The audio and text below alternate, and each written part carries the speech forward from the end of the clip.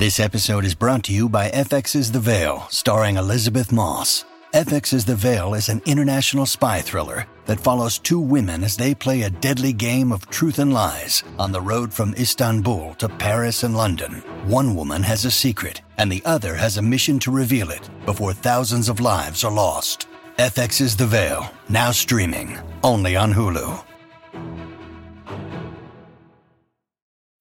When you need mealtime inspiration, it's worth shopping Kroger, where you'll find over 30,000 mouth-watering choices that excite your inner foodie. And no matter what tasty choice you make, you'll enjoy our everyday low prices, plus extra ways to save, like digital coupons worth over $600 each week. You can also save up to $1 off per gallon at the pump with fuel points. More savings and more inspiring flavors make shopping Kroger worth it every time. Kroger, fresh for everyone. Fuel restrictions apply.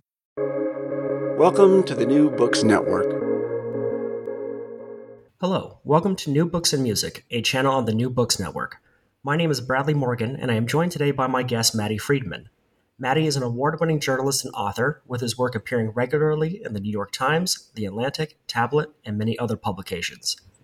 Maddie's latest book is Who by Fire? Leonard Cohen in the Sinai, and is published by Spiegel and Grau. Maddie, thank you for joining me today. It's a real pleasure to be here. Please share with us what your book is about.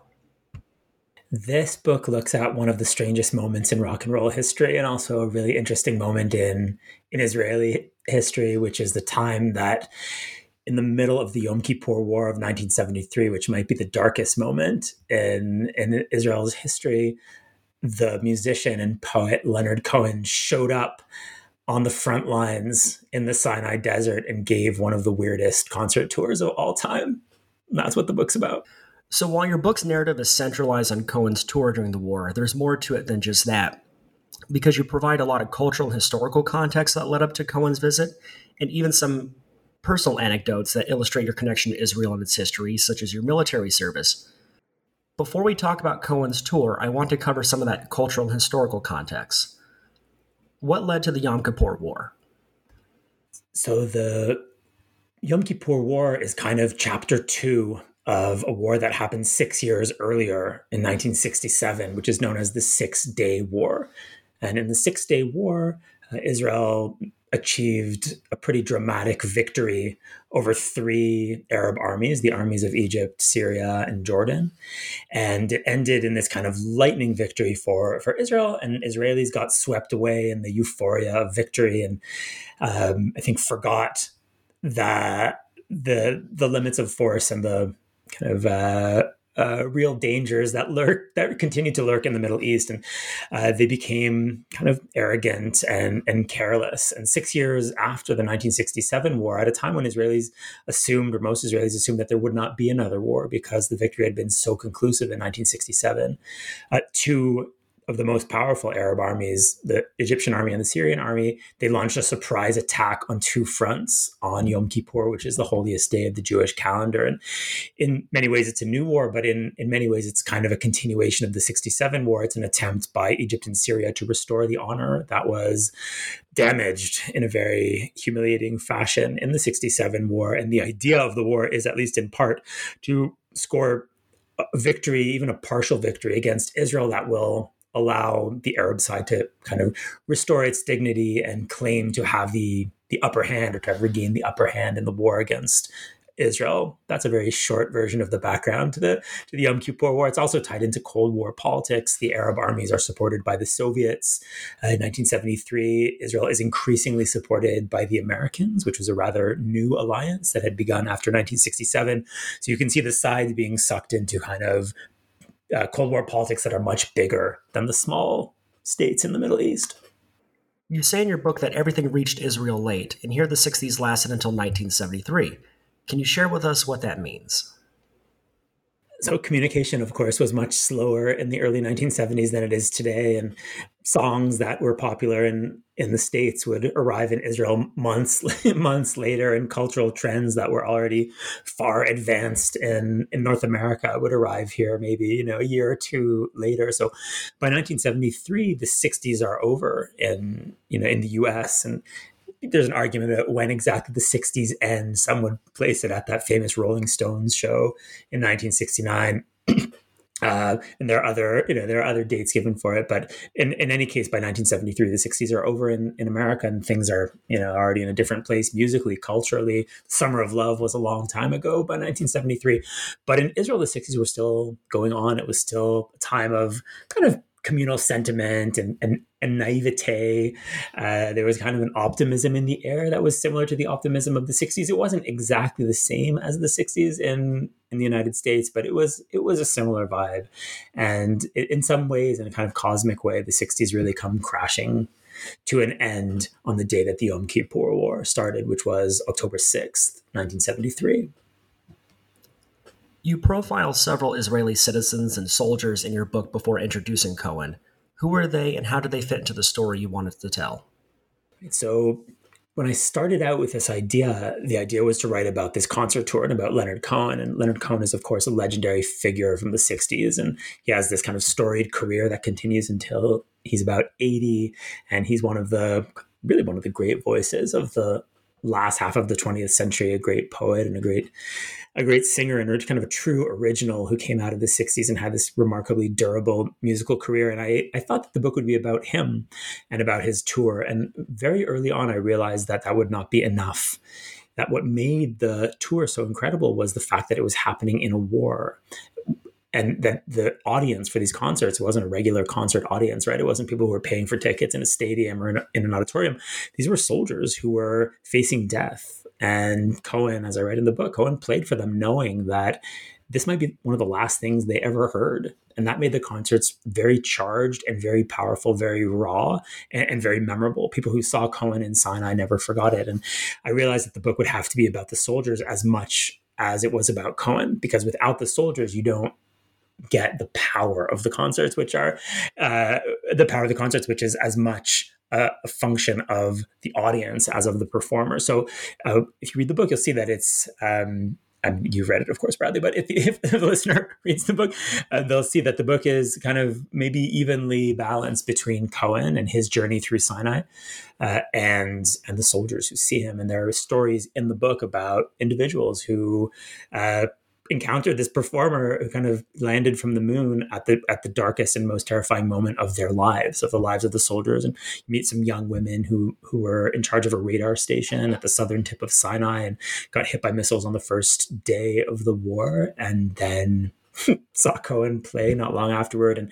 And there's a couple, a bride and a groom, who are supposed to get married, and the wedding is disrupted by the war. And the bride sets out to find her husband, and Cohen pops up in that story too. There's a group of commandos, kind of a pickup team of reservists who kind of an ad hoc commando unit that takes part in some of the worst fighting around the Suez Canal. And they cross the Suez Canal into Egyptian territory, and on the Egyptian side of the Suez Canal, in the middle of nowhere at the height of the fighting, one night, Leonard Cohen shows up in their encampment, and there's a young military doctor who encounters Cohen in kind of an army operating theater in the desert. And these are kind of very potent memories for the people who saw Cohen. So the book ends up being as much about them as it's about him. How did you come across them? One of the great things about Israel is that it's really small.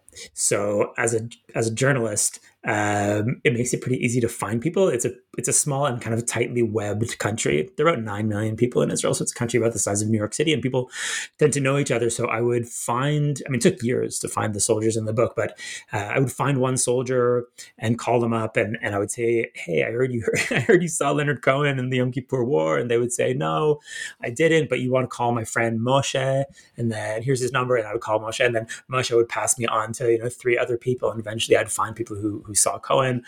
Someone sent me a photograph, a black and white photograph that was taken on board a Navy landing craft in the Gulf of Suez with Leonard Cohen. And I tracked down the person who'd taken the photograph. I tracked down the person in the photograph, and that's the way it works. But I was really using the Israeli network of these men and women who were now in their 70s, who had this experience and who were quite helpful in passing me on from person to person and giving me cell phone numbers and emails. And ultimately, I had kind of a variety of stories that illustrate kind of a broad variety of military experiences in the Yom Kippur War. So you'll meet people who, were in the Navy, you meet people who are flying fighter jets. You'll meet infantrymen. You'll meet women, again, who are kind of Air Force personnel at a radar station. So you get a broad cross section of the army of these young Israelis doing their mandatory service. Right, we have a draft, so these are not particularly military people. These are just kids doing their mandatory service after high school, and are having this absolutely horrific experience in a war that is really a catastrophe for Israel in many ways. And in the middle of the catastrophe, this Canadian poet shows up and sings them, Bird on the Wire, and the hallucinatory nature of that experience, just the sheer strangeness of the experience really stuck with them. And it's a major theme of the book, just how weird it all was. Yeah, and those stories make the book so incredibly rich, and I'm glad you had the opportunity to do that. That's what I was hoping. That I think it would have been a pretty bare book if it had just been about Cohen. And it's a book about music, and it's a book about this great performer who really is, I think, one of the great musical figures of the last half of the 20th century. But it's a book about war, and it's a book about young people who are kind of thrown into a very scary and kind of crazy situation. And the book, it's a short book, but I think it ends up being about a few different things. And that happens because the story allows us both to talk about this visitor, this foreign performer, and his music and his own very interesting journey.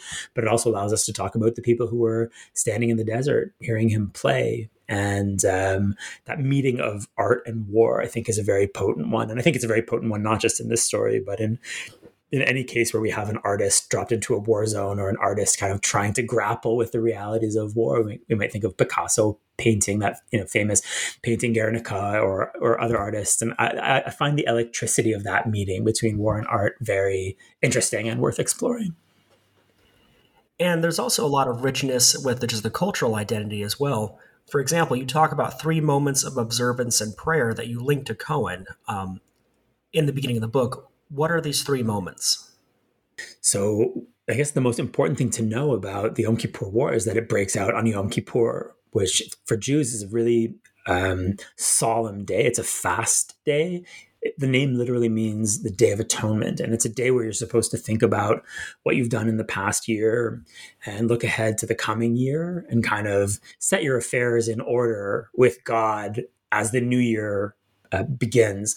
And the war breaks out on that day. And in fact, it breaks out not long after people across Israel were saying this one specific prayer, which in Hebrew is called Unetane Tokef, which is a prayer that says God is sitting on his throne. He's about to judge all of us. And we're about to, he's about to decide in the coming year who will live and who will die. It's a pretty wild prayer. The text of the prayer is pretty crazy and very graphic, and it goes on to list the many ways you can die. It's a prayer written in medieval times, obviously in a time of great violence being experienced by the Jews of Europe. And it says, he's going to decide who will live and who will die, who by water and who by fire, who by the sword, who by wild beast, who by strangulation, who by earthquake. And it goes on like that. There's more. And not long after that prayer, which is kind of the height of the Yom Kippur service, not long after that prayer is recited in synagogues across Israel at about midday on October 6th, 1973, a war breaks out, and Israeli men are called up to their units and are sent off, and many of them die in the ways that are described in the prayer. And that's a really potent part of the Yom Kippur War. To this day, the war, which is perhaps the most traumatic moment in the country's history after its independence in 1948. The war is commemorated on Yom Kippur and around Yom Kippur. For Israelis, the war and the holy day are wrapped up with each other and can't really be separated. So that prayer is one moment that is evoked in this story, in part because Cohen ends up writing a very famous riff on that prayer. So Cohen has a song called "Who by Fire," which is him riffing on that famous part of the Yom Kippur liturgy, and his version isn't exactly like the medieval version, but it corresponds with it, and it kind of maybe laughs at it a bit, and it's a very powerful version of the song, and it's written immediately after the war. It's clearly part of the way Cohen was processing this experience. It's very jarring and I think upsetting experience that he had in the Yom Kippur War. So that's one of the moments. Another moment is the reading of the book of Jonah, which is read once a year on Yom Kippur. And the book of Jonah, people know, of course, the story of Jonah and the fish. In the actual book, it's not a whale. And kind of in the Western consciousness, it's been remembered as a whale. But in the book, it's just a big fish. And the way that Jonah, he's a prophet, God is speaking to him. He wants to give him a mission to go warn the sinful residents of the city of Nineveh to repent from their evil ways and return to God. And Jonah doesn't want to do it. He's the only prophet in the Bible who tries to get out of doing what God wants him to do. And instead of going to Nineveh to warn the people there, he basically hightails it. He tries to get the hell out of Dodge, and he goes down to Jaffa, according to the book, and he gets on a ship and he kind of flees to the Mediterranean and he tries to get away from God. And the whole book, which is very short, is about how you cannot escape God. God tracks him down. He knows that he's on the boat. A storm comes up. Jonah's thrown overboard. He's swallowed by a fish. He's then kind of vomited out of the belly of the fish and ends up back on land and realizes that there's really no way to get to escape your fate. And that's one of the messages of Yom Kippur, which is that ultimately you will not be able to escape your fate. That you can distract yourself with, the usual pleasures that human beings pursue, and you can, look at your iPhone or, pursue, different distractions like, sex or food or whatever. But ultimately, you're going to have to face the fact that you're mortal. And Yom Kippur kind of simulates that end, right? You're not allowed to eat. Sexual relations are forbidden on Yom Kippur. You're not allowed to turn on your phone. You're not allowed to use electricity at all. So the day is very much trying to force you to think like Jonah at the end of the book of Jonah, which is just look at fate, realize you're not going to escape, and act accordingly. And that's a very powerful message. And it's reflected in Cohen's life in an interesting way, because Cohen also grows up in a synagogue in Montreal. He comes from a pretty traditional family. His grandfather's a rabbi, and he spends much of his life trying to escape.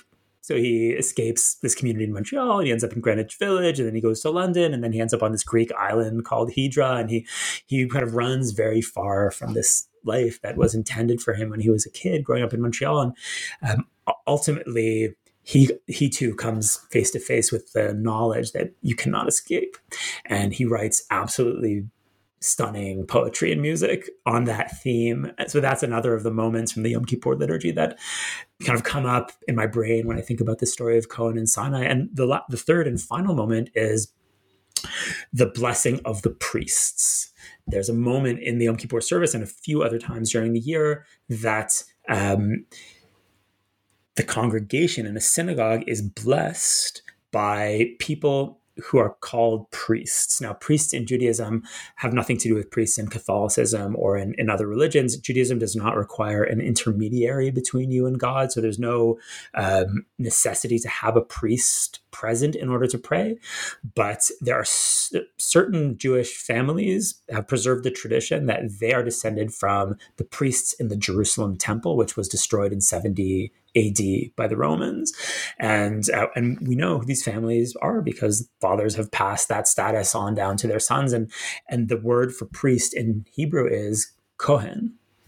And Leonard Cohen was a Cohen. He was a priest, and he came from one of those families. And one of their jobs, the main job of the priest in modern Judaism, because we don't have a temple anymore, so there's no need to sacrifice goats or cows or anything. The main job of the priest is to get up in front of the congregation and recite the priestly blessing, which is this really short 15-word Hebrew blessing that calls down divine protection on the congregation.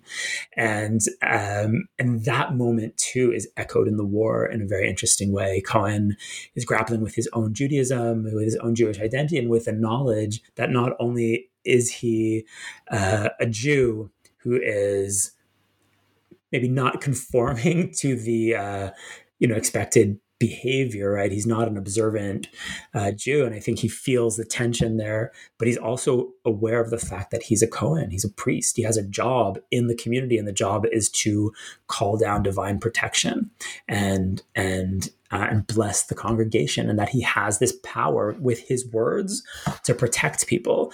And it's really interesting to think about why Leonard Cohen became a poet, like why he thought words had power. Well, if you grow up as a kid being told that you have the power to say a blessing that will protect the congregation, then you will believe that words have power. And I think there's definitely a line between the fact that he grows up in this family of priests, and the fact that he becomes a poet, there's definitely a connection there. And he tries in the war tour to do a version of what he was supposed to do as a priest. He tries to call down divine protection. He doesn't do it in the traditional way. He does it with a song called Lover, Lover, Lover, but that's also part of the story. So that was a long answer to a short question, but those are the three moments in the Yom Kippur liturgy that kind of reoccur in an interesting way in this story about 1973. It was an absolutely great response, and I thank you for sharing that, because what makes this story so interesting is not only how little known it is, because even the most diehard Leonard Cohen fans aren't that familiar with it, but it's having the context of that cultural and social background that really provides a great framework for understanding this visit. So I appreciate you sharing that. We touch up on a lot of things about Cohen, so let's go to move to that, because, people want to know about Cohen. So around the time the war starts, he's living on the island of Hydra in Greece, and you quote him as saying a large part of his life was escaping. What was happening in Cohen's life at that time? Cohen's living on Hydra, which is this beautiful island, and he found the island in the early 60s. There was a bohemian scene there, and he describes arriving on this island and just seeing the sunshine and just this kind of beautiful place that's full of light. And I mean, you're in Chicago. I grew up in Toronto. You know what a long gray northern winter is like. Then Cohen's from Montreal, and you just grow up with 8 months of the year being gray and cold, and he found this place and he fell in love with it. And by the time the war came around in 1973, I think he felt trapped, and that's how he describes it. He's living with a woman named Suzanne, who is not the Suzanne from Cohen's famous song Suzanne. That was a different Suzanne, but he's living with a woman named Suzanne, and they have a child, Cohen's first child, Adam, who's a year old at the time of the war. Cohen is 39, so it's kind of a prime age for a male crisis. And he's deeply depressed, and he feels trapped, and he's incredibly unhappy. And we know this because of this manuscript that he wrote at the time. Cohen almost never spoke about the war, which made it tricky to do the research. And my breakthrough came when I found this manuscript that he'd written immediately after coming home from the war. It's 45 typed pages, very weird, very raw, kind of train of thought, often very obscene and very, very angry. And it's a manuscript that he obviously sticks in a box, and it's never published. And I was lucky enough to find it. And that manuscript really makes his state of mind clear. And his state of mind was really, really dark. And I think he feels an urgent need to escape his own life. And the war provides a way out. So, one part of why he went to Israel for the Yom Kippur War is this draw to Israel. He feels deeply connected to the Jewish people, and he understands that this is a crisis and he needs to be there.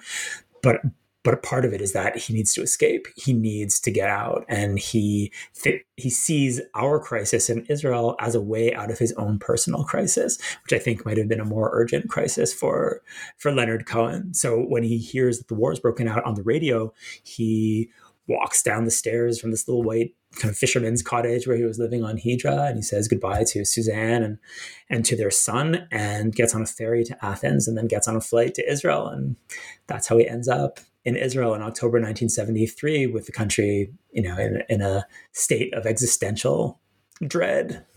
So he went to Israel because he had a connection with the people there, but prior to that, he had a bit of struggle with his faith prior to that. Can you discuss some of the issues that he had with his Jewish faith? Yeah, so Cohen grows up in the synagogue, which is called Shar HaShamayim, which literally means the gate of heaven. And it's a really important synagogue in Montreal to this day. And he grows up immersed in the Jewish tradition. As I mentioned, his grandfather, his mother's father, was a very learned man, a rabbi. And Cohen grows up knowing the Bible and knowing the liturgy. And it's a big part of his life. And of course, it's obvious in his poetry. If you know any Leonard Cohen music, from King David in the song Hallelujah to his song If It Be Your Will, which is a very biblical prayer. It's all over the place in Cohen. You can't really understand his music without understanding that he's immersed in in the Jewish tradition and in other religious traditions as well. I mean, he had a very strong affinity for Catholicism and for Zen Buddhism. So that's all going on.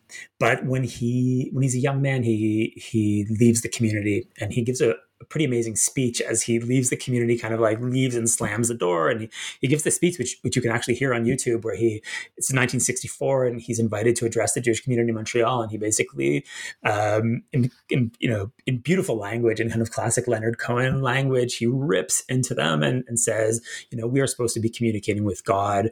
We're supposed to be open to receiving divine transmissions. We've forgotten all of that. And all we care about is ourselves and status. And, we're supposed to be vertical, but we're all horizontalists. I mean, it's a great way of kind of summing up a pretty typical human problem, which he says we're all just kind of horizontal, and we're knocking on our own doors, he says, and we're surprised that no one's answering.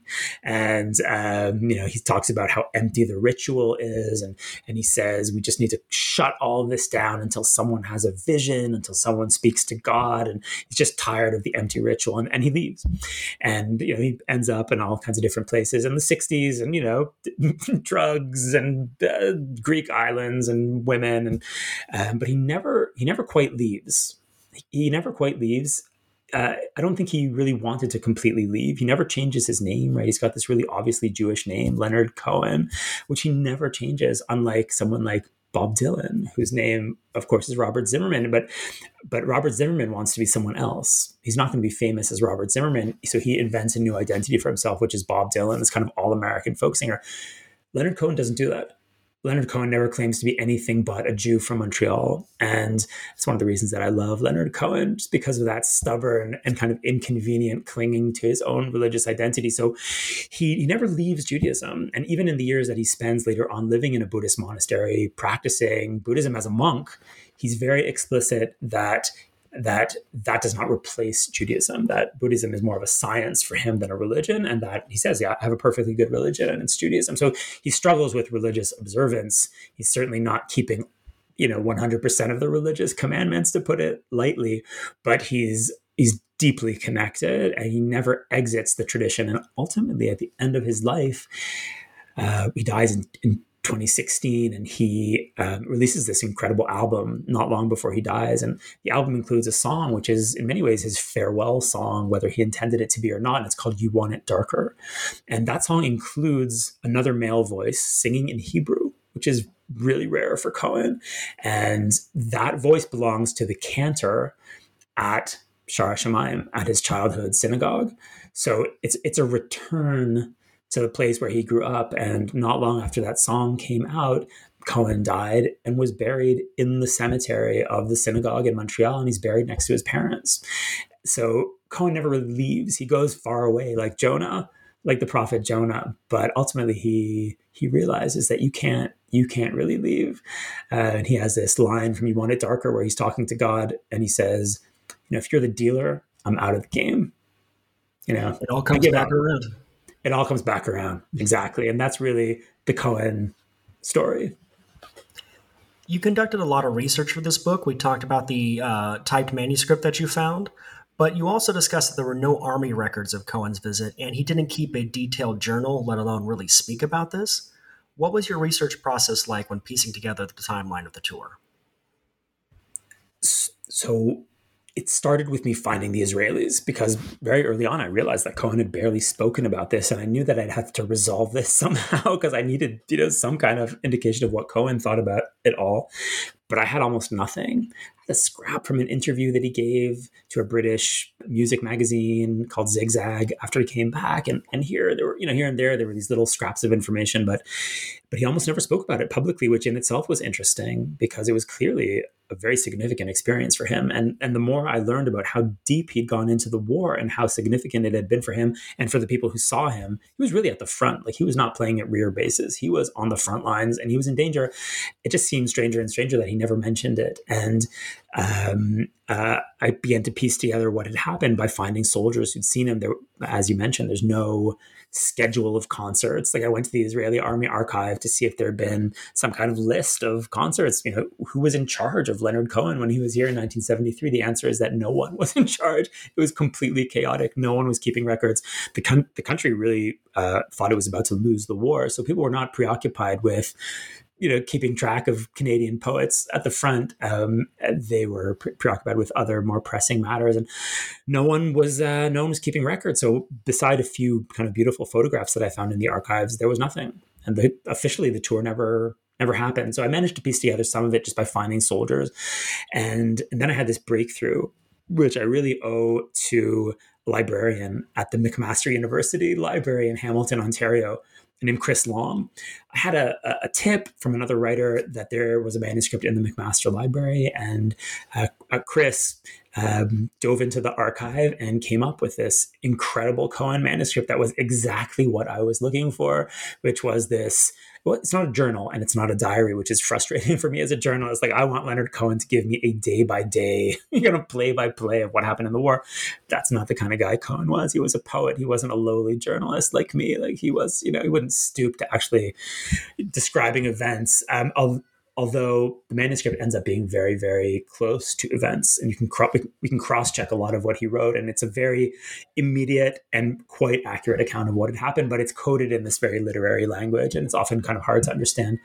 But the manuscript was the breakthrough, because the manuscript allows us to understand Cohen's state of mind, which was, again, dark and unhappy at that time. It kind of gives us the texture of his visit, and allows us to really tell the story from his perspective and through his own eyes. And the manuscript was so interesting that at a few points in the book, I just let Cohen tell the story. Like, I felt like I would be sinning against Leonard Cohen if I paraphrased pages and pages of Cohen. We have original Cohen material that has never been published, and we can hear Leonard Cohen telling us the story in his own voice. So at a few points in the book, I just let him talk, and you get that kind of Leonard Cohen cadence and this very unique language, and you get his take on the whole thing, which is fascinating and weird and sometimes quite upsetting and and uncomfortable, because he's in a dark place in his own life. He's at that time, I think, he's kind of a narcissist, and he treats women in a way that's, by our standards of today, completely unacceptable. And what saves him is that he's aware of who he is. He has no illusions about who he is. He's not caught up in his own PR. No one is harsher about Leonard Cohen than Leonard Cohen in that manuscript. And that, of course, is one thing that redeems him. And we also know that ultimately Cohen is going to find his way to a kind of grace at the end of his life. And we're going to have this performer that we all remember from the last incarnation of Leonard Cohen, where he's this elegant gentleman who seems reconciled to the world and grateful for the love of his fans. And, this kind of 75-year-old guy in a fedora standing on the stage of a stadium, facing 50,000 people and just smiling. And that's the Cohen we remember. So we forgive him the sins of his younger self. So Cohen feels motivated to go. He goes to Tel Aviv, where he had been before a year prior, and that didn't go well. So this time around, he's hanging around some cafes until he gets invited by some musicians to go to the front lines. Could you describe what those first performances were like and how the soldiers responded? Cohen seems to have gone to Israel without intending to play for soldiers, which is one of the surprises of my research. I assume that that's why he went, but it's pretty clear that he had no idea what he was going to do. He just needed to go. He needed to be there, and he needed to get out of his own life. And he went to Israel without a plan. And he told people that he wanted to volunteer on a kibbutz, maybe pick grapefruit, help out while the men had been called up for the war. And he just bums around the country for a few days and meets some interesting people. And we have these great descriptions of it in his manuscript. And then he's in a cafe in Tel Aviv. Israel's a really small place at that time. It's barely 3 million people. And there's really a very small bohemian scene that revolves around these two cafes in Tel Aviv. And he's at one of them, and he's recognized by a few Israeli musicians who happened to be in the cafe. And these were some of the most famous musicians in Israel, but Cohen had no idea who they were. And they're sitting at a table, and one of them recognizes Leonard Cohen. And he's a big deal in Israel. I mean, he's an international star. And he performed in Israel, as you mentioned, the previous year, and people knew who he was. And it didn't make any sense that he was in Israel in the middle of the Yom Kippur War. So one of the singers doesn't believe that it's Leonard Cohen. And the other singer says, no, it is Leonard Cohen. I'm going to prove it to you. And he walks over to his table and says, are you Leonard Cohen? And when Leonard Cohen confirms that he is, in fact, Leonard Cohen, they convince him to come with them to play for troops. There's a tradition in Israel that if you're a musician, when war breaks out, you go to the front. It's kind of like penance for not fighting in the war. You take your guitar and you go and you try and raise morale at the front. And going to the front for Israelis does not involve flying halfway around the world, which it does for Americans. You drive to the front, it takes an hour or two. The country is tiny and the fighting is really close to the major cities. So they just basically piled everyone into a Ford Falcon, which belonged to one of the singers, Oshik Levy, who was at the height of his fame at that time. They find Cohen a guitar. Cohen had come without a guitar, which is, I think, indicative of the fact that he didn't intend to perform. And by the way, that same year, he'd already announced that he was retiring from music. So he'd announced that his music career was over. And I don't think he came as a rock star. I don't think he thought that's who he was anymore. So they find him a guitar and they set off, to play for soldiers. And the first stop is this Air Force base, which is not far from Tel Aviv. It's called Chatzor. And the Air Force at that time, which is pretty close to the beginning of the war, is getting decimated. It's the worst week in the history of the Israeli Air Force. And the Air Force had a lot of bravado. And the Six-Day War had been won by the Air Force basically in a matter of hours. And the Yom Kippur War was very different. The Arab armies had been supplied with these new Russian missiles called SAMs. And the Israeli planes were getting shot out of the sky at a rate that was shocking. It was so shocking that it was being hidden from the public. So these Air Force bases were dark places. People were traumatized. People were afraid. And Cohen shows up at Chatzor and he plays a show and with this improvised band of Israeli musicians. And the show is so successful that not all the soldiers can get in to see him. So he's playing for pilots, for air crew, and they pack the theater at the base and there's just too many people. They can't all fit in. So the commanders of the base ask him to play again. And they do two shows at Chatzor. And in the intermission between the two shows, he writes one of his most durable songs, which is Lover, Lover, Lover, which is actually written at this airbase. From the airbase, they get on a transport aircraft and fly down to the front in the Sinai Desert. And then we have a period of time. It's hard to nail down exactly how long because it's hard to find dates, but we have Cohen traveling around the front, basically, in a Jeep, stopping wherever they found soldiers. The descriptions are quite amazing. I mean, this is not like a Bob Hope type tour. It's completely disorganized, and they're just driving along on a desert road. They see, some artillery pieces parked in the sand. They stop the Jeep. They ask the soldiers, do they want to hear some music? And if the soldiers were into it, and not all the soldiers were, the musicians would get out of the Jeep and they'd build a stage out of ammunition crates and stand on the crates. And they didn't have an amp a lot of the time. And if it was night, they'd use the Jeep headlights as spotlights and they would play, Suzanne. They'd play Bird on the Wire, Sisters of Mercy. I mean, they'd play this Cohen music, this really foreign sounding Cohen music to these Israeli soldiers engaged in the Middle Eastern war. So the descriptions of the concerts are quite incredible and made a huge impression on the soldiers who encountered this international star in the middle of a war, in the middle of the desert. And it's really an incredible musical moment because it's art shorn of all the bullshit, like no one was selling tickets and no one was selling records and everyone was completely sober, right? No one's stoned, no one's drunk. It's not a dorm room. It's not even entertainment, really. It's something very deep is happening. It's a matter of life and death. And when you hear the descriptions of the concerts, you get the impression that there've never really been concerts like those ones in October 1973. So you were saying earlier that when an Israeli musician is asked to go to the front lines, they go. And some of the musicians that you profile include artists such as Brothers and Sisters, Matty Caspi, and Chocolate Mint Gum. What kind of songs were they performing as compared to Leonard Cohen? One of the interesting things about this story was diving into the world of Israeli pop music at that time, because Cohen happens to be here at a moment of great cultural change in Israel. The Yom Kippur War really changes Israeli politics, it changes Israeli society, it shatters Israelis' faith in their leaders, and it really changes music, because the music of Israel up to that point had really been kind of on-message, Zionist, ideological music, and the tone was really set by the government, and a lot of the most popular songs were performed by soldiers. The military had these kind of entertainment troops, kind of bands that would go around singing songs, these very like upbeat accordion heavy songs, and performing skits, and that was very much the culture of the country until 1973. And then things get dark, and Israelis start using the communal we a lot less after the Yom Kippur War. So it's not really that kibbutz country anymore. And the singers aren't talking about we, they're talking about I. It becomes about the individual and kind of people looking into their souls. And Leonard Cohen's at the moment that it changes. So the music that other musicians were playing at the front was very different than Leonard Cohen.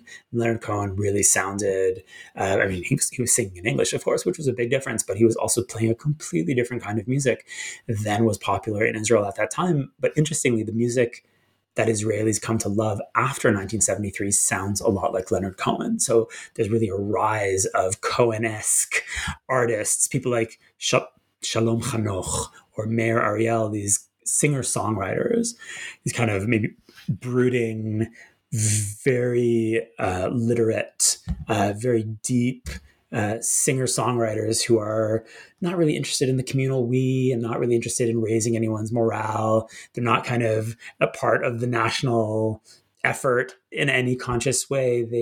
They're talking about, the individual human and the struggles of the individual human in the world, about love, about disappointment, things that would be familiar to people like Leonard Cohen. So that's one thing that makes this story so interesting, which is that it's not just that Leonard Cohen shows up and then leaves and things go on in Israel. The fall of 1973 is a moment of huge cultural change, and it's reflected in music, and Cohen is there in a very interesting way at precisely that moment. There are so many ways that this book is so rich, and one of those ways is that you often share personal anecdotes in the book about serving in Israeli infantry. And one of those anecdotes is about seeing a pop group performing a song in faux military uniforms and holding plastic guns. And you write about feeling resentment about being there, but later feeling empathy for the singer. And I'm wondering, since there's a shared nationality between the performers and the soldiers, do you think the performers feel a sense of obligation to convey patriotism, even if forced, an obligation that would be different than what a Canadian folk singer known for songs about relationships would feel?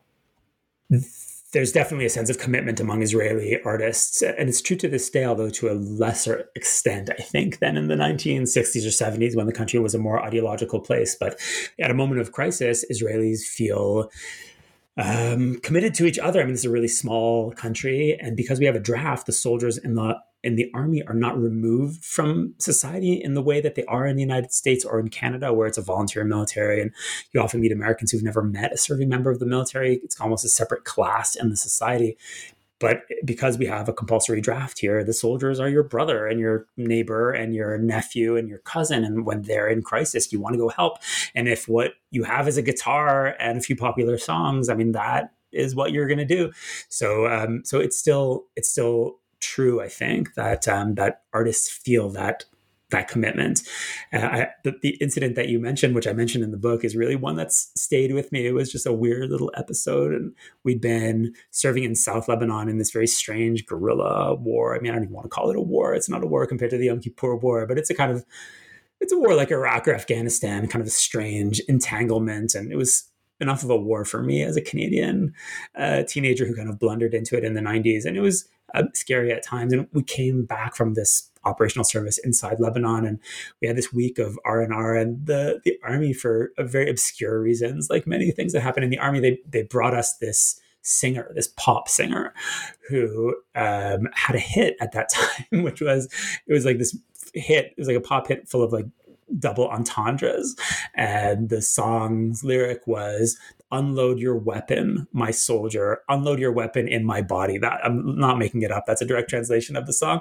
So she performed it, and she was like this kind of Britney Spears type character. And she had these two male dancers who had like faux military uniforms on and little plastic guns. And she was doing her thing on this little stage, and they were dancing, but we were real soldiers, and we just come down from something real. And I remember just standing, staring at them, thinking like, what the hell is this shit? Like, who thought this was a good idea?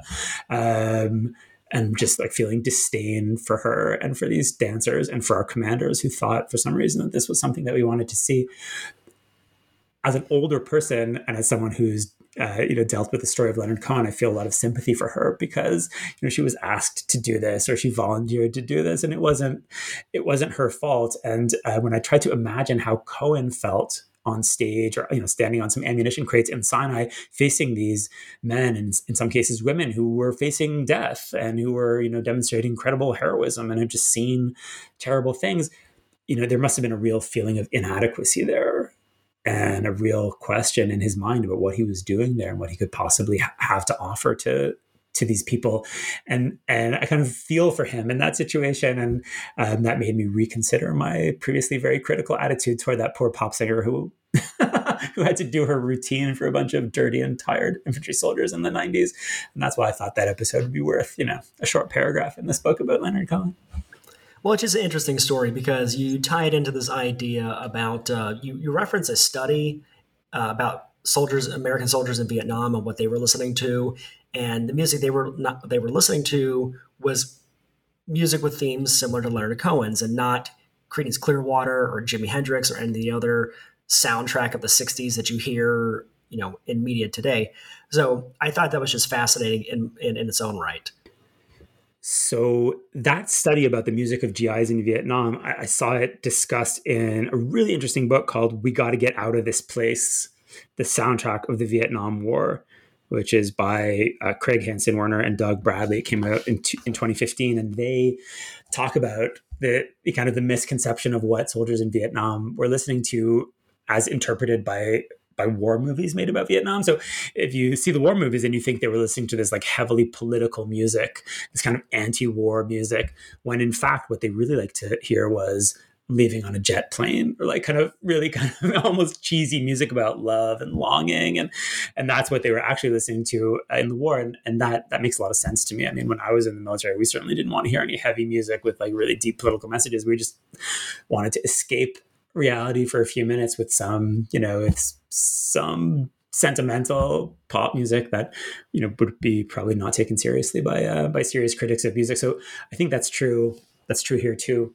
There was something very resonant, obviously, about what Cohen was playing for the soldiers. And I guess, and we have to mention that he didn't speak modern Hebrew.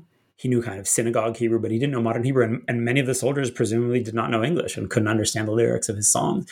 But there was something about his performance and just something about who he was and his stage presence, which was very unique and very empathetic. There was some real connection that was formed in those concerts. And it might have been deeper than the lyrics, maybe even deeper than the songs themselves. Let's talk about one of those songs that created that connection. We had mentioned a couple times earlier, one of his most well-known songs, Lover, Lover, Lover, from the album New Skin for the Old Ceremony. That song originated from the performances on the Desert Front Lines, but it included an extra verse that was never later on the final version, and it kind of upset some of the soldiers. Can you talk about the song's origins and that verse?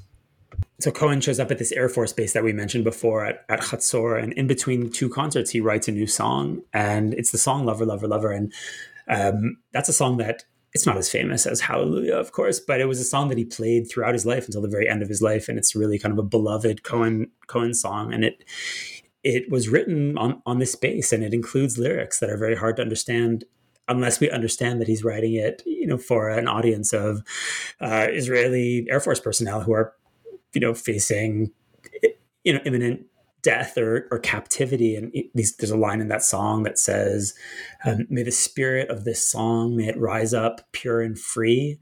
May it be a shield for you, a shield against the enemy. So he's kind of offering them this song as a kind of amulet, or as something that might protect them as they head out in their aircraft to risk everything in this war. But the most interesting thing about the song, which I was very surprised to discover, is that it has a verse that disappeared along the way. And a soldier who heard Cohen play it in Sinai remembered hearing this verse. And he said, I'll never forget it. Cohen sang this verse and he called us his brothers. He called the Israeli soldiers his brothers, and that meant a lot to them. Israel felt very isolated, and these guys had been kind of thrown into this kind of wild set of circumstances on the far side of the Suez Canal in the war, and they meet Leonard Cohen, and he called them his brothers, and it really stuck with him. But there's no verse in Lover, Lover, Lover in which he calls the Israeli soldiers his brothers. So I initially assumed that this soldier was mistaken, as many people are in their memories of wars or in their memories of absolutely anything, and I just kind of chalked it up to misremembered events. And then I was lucky enough to get access to Cohen's notebooks, which are kept by his family trust, by the Cohen estate in Los Angeles. And after many efforts, because of the kind of the generosity of Robert Corey, who is Cohen's last manager and who runs the estate, I was given access to the notebooks that Cohen kept at the time of the war, which include scraps of songs and impressions and people's phone numbers and names. And going through these notebooks, I found the first draft of Lover, Lover, Lover, which was pretty exciting in itself. And I found the missing verse. And the missing verse goes like this. I went down to the desert to help my brothers fight. I knew that they weren't wrong. I knew that they weren't right. But bones must stand up straight and walk, and blood must move around, and men go making ugly lines across the holy ground. It's a pretty good verse. But in the version of the song that is released on an album a few months after the war, that verse is gone. And in fact, if you look at the draft of that verse, you'll see that he's scratched out the words, my brothers. So he has this very deep kind of tribal identification with the Israelis as he arrives and takes part in the war. And then as the war progresses, he steps back and he realizes, I think, that he's a universal poet. He can't be perceived as being on one side of a war. He's got to be bigger than the Israeli side of the Yom Kippur War. He's got to be bigger than the Yom Kippur War. So in the draft, he scratches out the words, my brothers. So that whole line, to help my brothers fight, is gone. And instead it reads, I went down to the desert to watch the children fight. So he's removing himself from the circumstances. He's no longer helping his brothers fight. He's watching the children fight. And even that seems to have been too much for him. And he ultimately erases the whole verse, which doesn't appear in the song. And in 1976, you can find this on YouTube, he's presenting the song to an audience in France. And he acknowledges that he wrote the song in the Yom Kippur War, but claims that he wrote it for the Egyptians and for the Israelis in that order. So he's remembered, I think, that his job is to address the universal soul, and that maybe he got caught up too much in his own tribal affiliations and in his own Jewish identity. And you can really see him struggling with it during the war. Who am I? What is my place here? What is my connection to these people? And the song Lover, Lover, Lover is a great illustration of that. Well, it's interesting because he was motivated to go there, and he calls them brothers and then changes it to children, which I would want to understand what his thought process was to go from brothers to children, because I would think that there's probably some negative connotation there as well. It seems a bit condescending. I mean, it certainly feels like, from being in the thick of it with his equals, he is now kind of a parent watching children playing in the sandbox. And maybe that's why he erased the whole verse. I mean, maybe he just felt that, he kind of tried to amend his position in the event, and maybe decided that that wasn't honest either, and that the whole thing was better erased. So it might have been an act of honesty on Cohen's part to erase the verse and just kind of avoid the problem altogether. Well, it never quite leaves him, because you write about 43 years later, after the war, he comes back to Israel to perform, and he refers to Israel as his myth home. And from reading this book and hearing your other interviews, this was a very big concert. It was a big deal. And Cohen is quoted as saying, it was like being in love with someone you don't really know. Can you share with the concept of what the myth home is and what it meant for Cohen? When Cohen comes to Israel in 1973, he says at one point in this manuscript, I'm going to my myth home. And that's a very complicated idea. And it's hard to unpack it, and it's also hard to read Cohen's mind. I would love to ask him what exactly he meant by it. But certainly for many Jewish people, Israel is a kind of mythical home. It's the homeland of the Jewish people. It's where the nation is formed. It's where the Bible takes place, at least most of it. And at the same time, it's a foreign country where, if you're a Jewish person living in America, you've never lived in Israel, and it's quite possible you've never even visited it, and yet you have this idea that you're connected to it in some way, and that makes coming here quite complicated because it's a foreign country, and it's a country in the Middle East, and it's very kind of strange for visitors, and Cohen experiences all of that. So he has the idea that this is not a normal country. He's not just going, he's not going to Poland or Serbia or France or Canada. He's going to a place that exists in the realm of myth. And that makes visiting complicated because, of course, Israel doesn't really exist in the realm of myth. It's a real country on planet Earth. And you see Cohen grappling with that.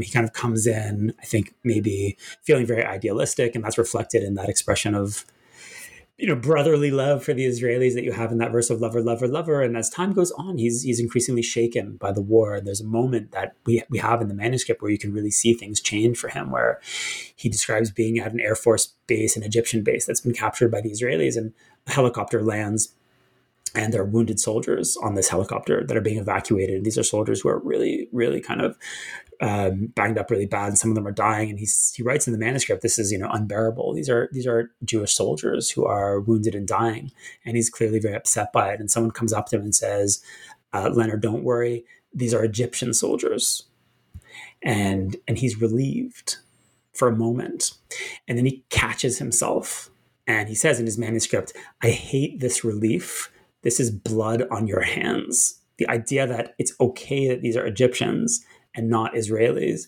is, it's in contrast to everything Leonard Cohen holds dear. The idea that some people are, more worthy of your compassion than others. And I think it's at that moment that he begins to step back, that he understands that he's kind of in a problematic position as a poet, and he begins kind of cooling on the whole thing. And I think that's one reason that he doesn't talk about this a lot after he leaves. Cohen, after the war, experienced several career-defining moments and achievements and becomes the man who we know him as today, the smiling old man in the fedora, as you say. How did that experience performing on the front lines shape his artistry? It definitely gets him back on the horse in 1973. I mean, he'd announced that he was retiring, and he seemed despondent about his work. He kind of lost faith in his art. And immediately after the war, he puts out a phenomenal album called New Skin for the Old Ceremony, which has Lover, Lover, Lover on it. And it has, I'm just going back, Bradley.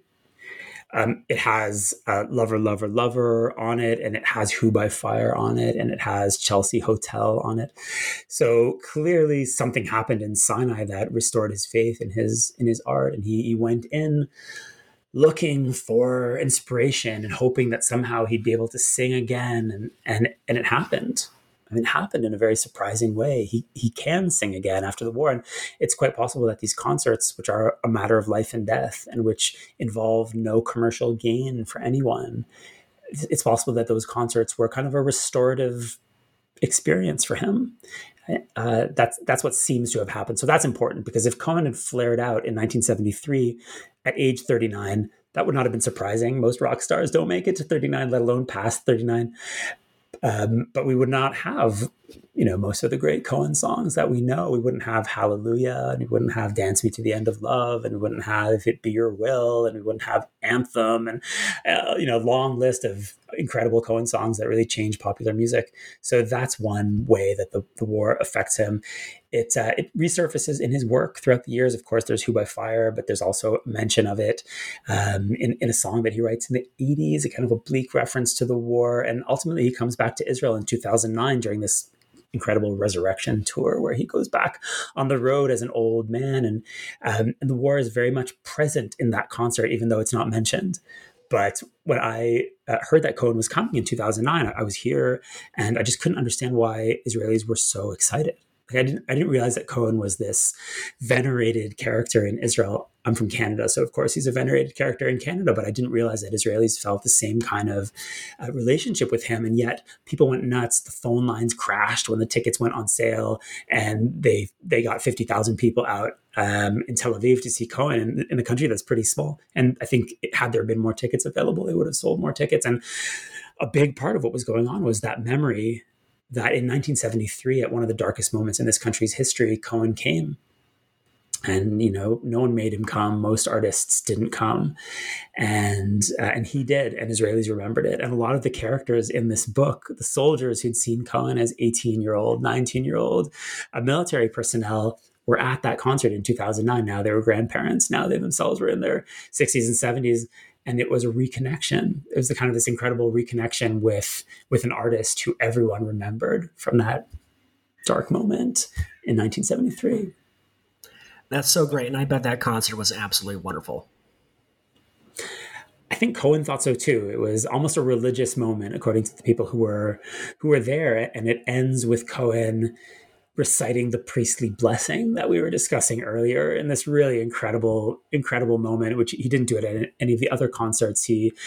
It's almost midnight and, he's done this 3-hour show. I mean, he was in his mid 70s and he was just giving everything that he had. And at the very end of the show, he shocks everyone by moving to Hebrew and reciting this blessing that he'd been taught as a child in the synagogue in Montreal, the priestly blessing. And you can find that on YouTube too. And you can hear 50,000 people in the stadium shouting, Amen. They shout Amen in Hebrew when Cohen finishes the blessing. So it was more than an ordinary concert. Maddie, this has been a really great and insightful conversation, and I really appreciate you joining me today. Bradley, thanks so much for having me. It was a real pleasure. And I just want to say, I absolutely just love this book. And to write about a missing piece of a legendary icon's history, and to do so with such personal, cultural, and social elements intertwined, I think is a really difficult thing. And you put out an amazing book, and it's just so admirable. And I believe you deserve every distinction you get for it. Thank you so much. It's so kind of good. It's lovely to get that kind of feedback. Yeah, I mean, it's really great to hear it. I'm really, really glad. And thanks for bringing the book to your audience. And hope more people read it. And I had fun writing it, so I hope people enjoy reading it as much as I enjoyed writing it. My name is Bradley Morgan, and you've been listening to New Books and Music with my guest today, Matty Friedman. His book is Who by Fire? Leonard Cohen and the Sinai, and is published by Spiegel and Grau.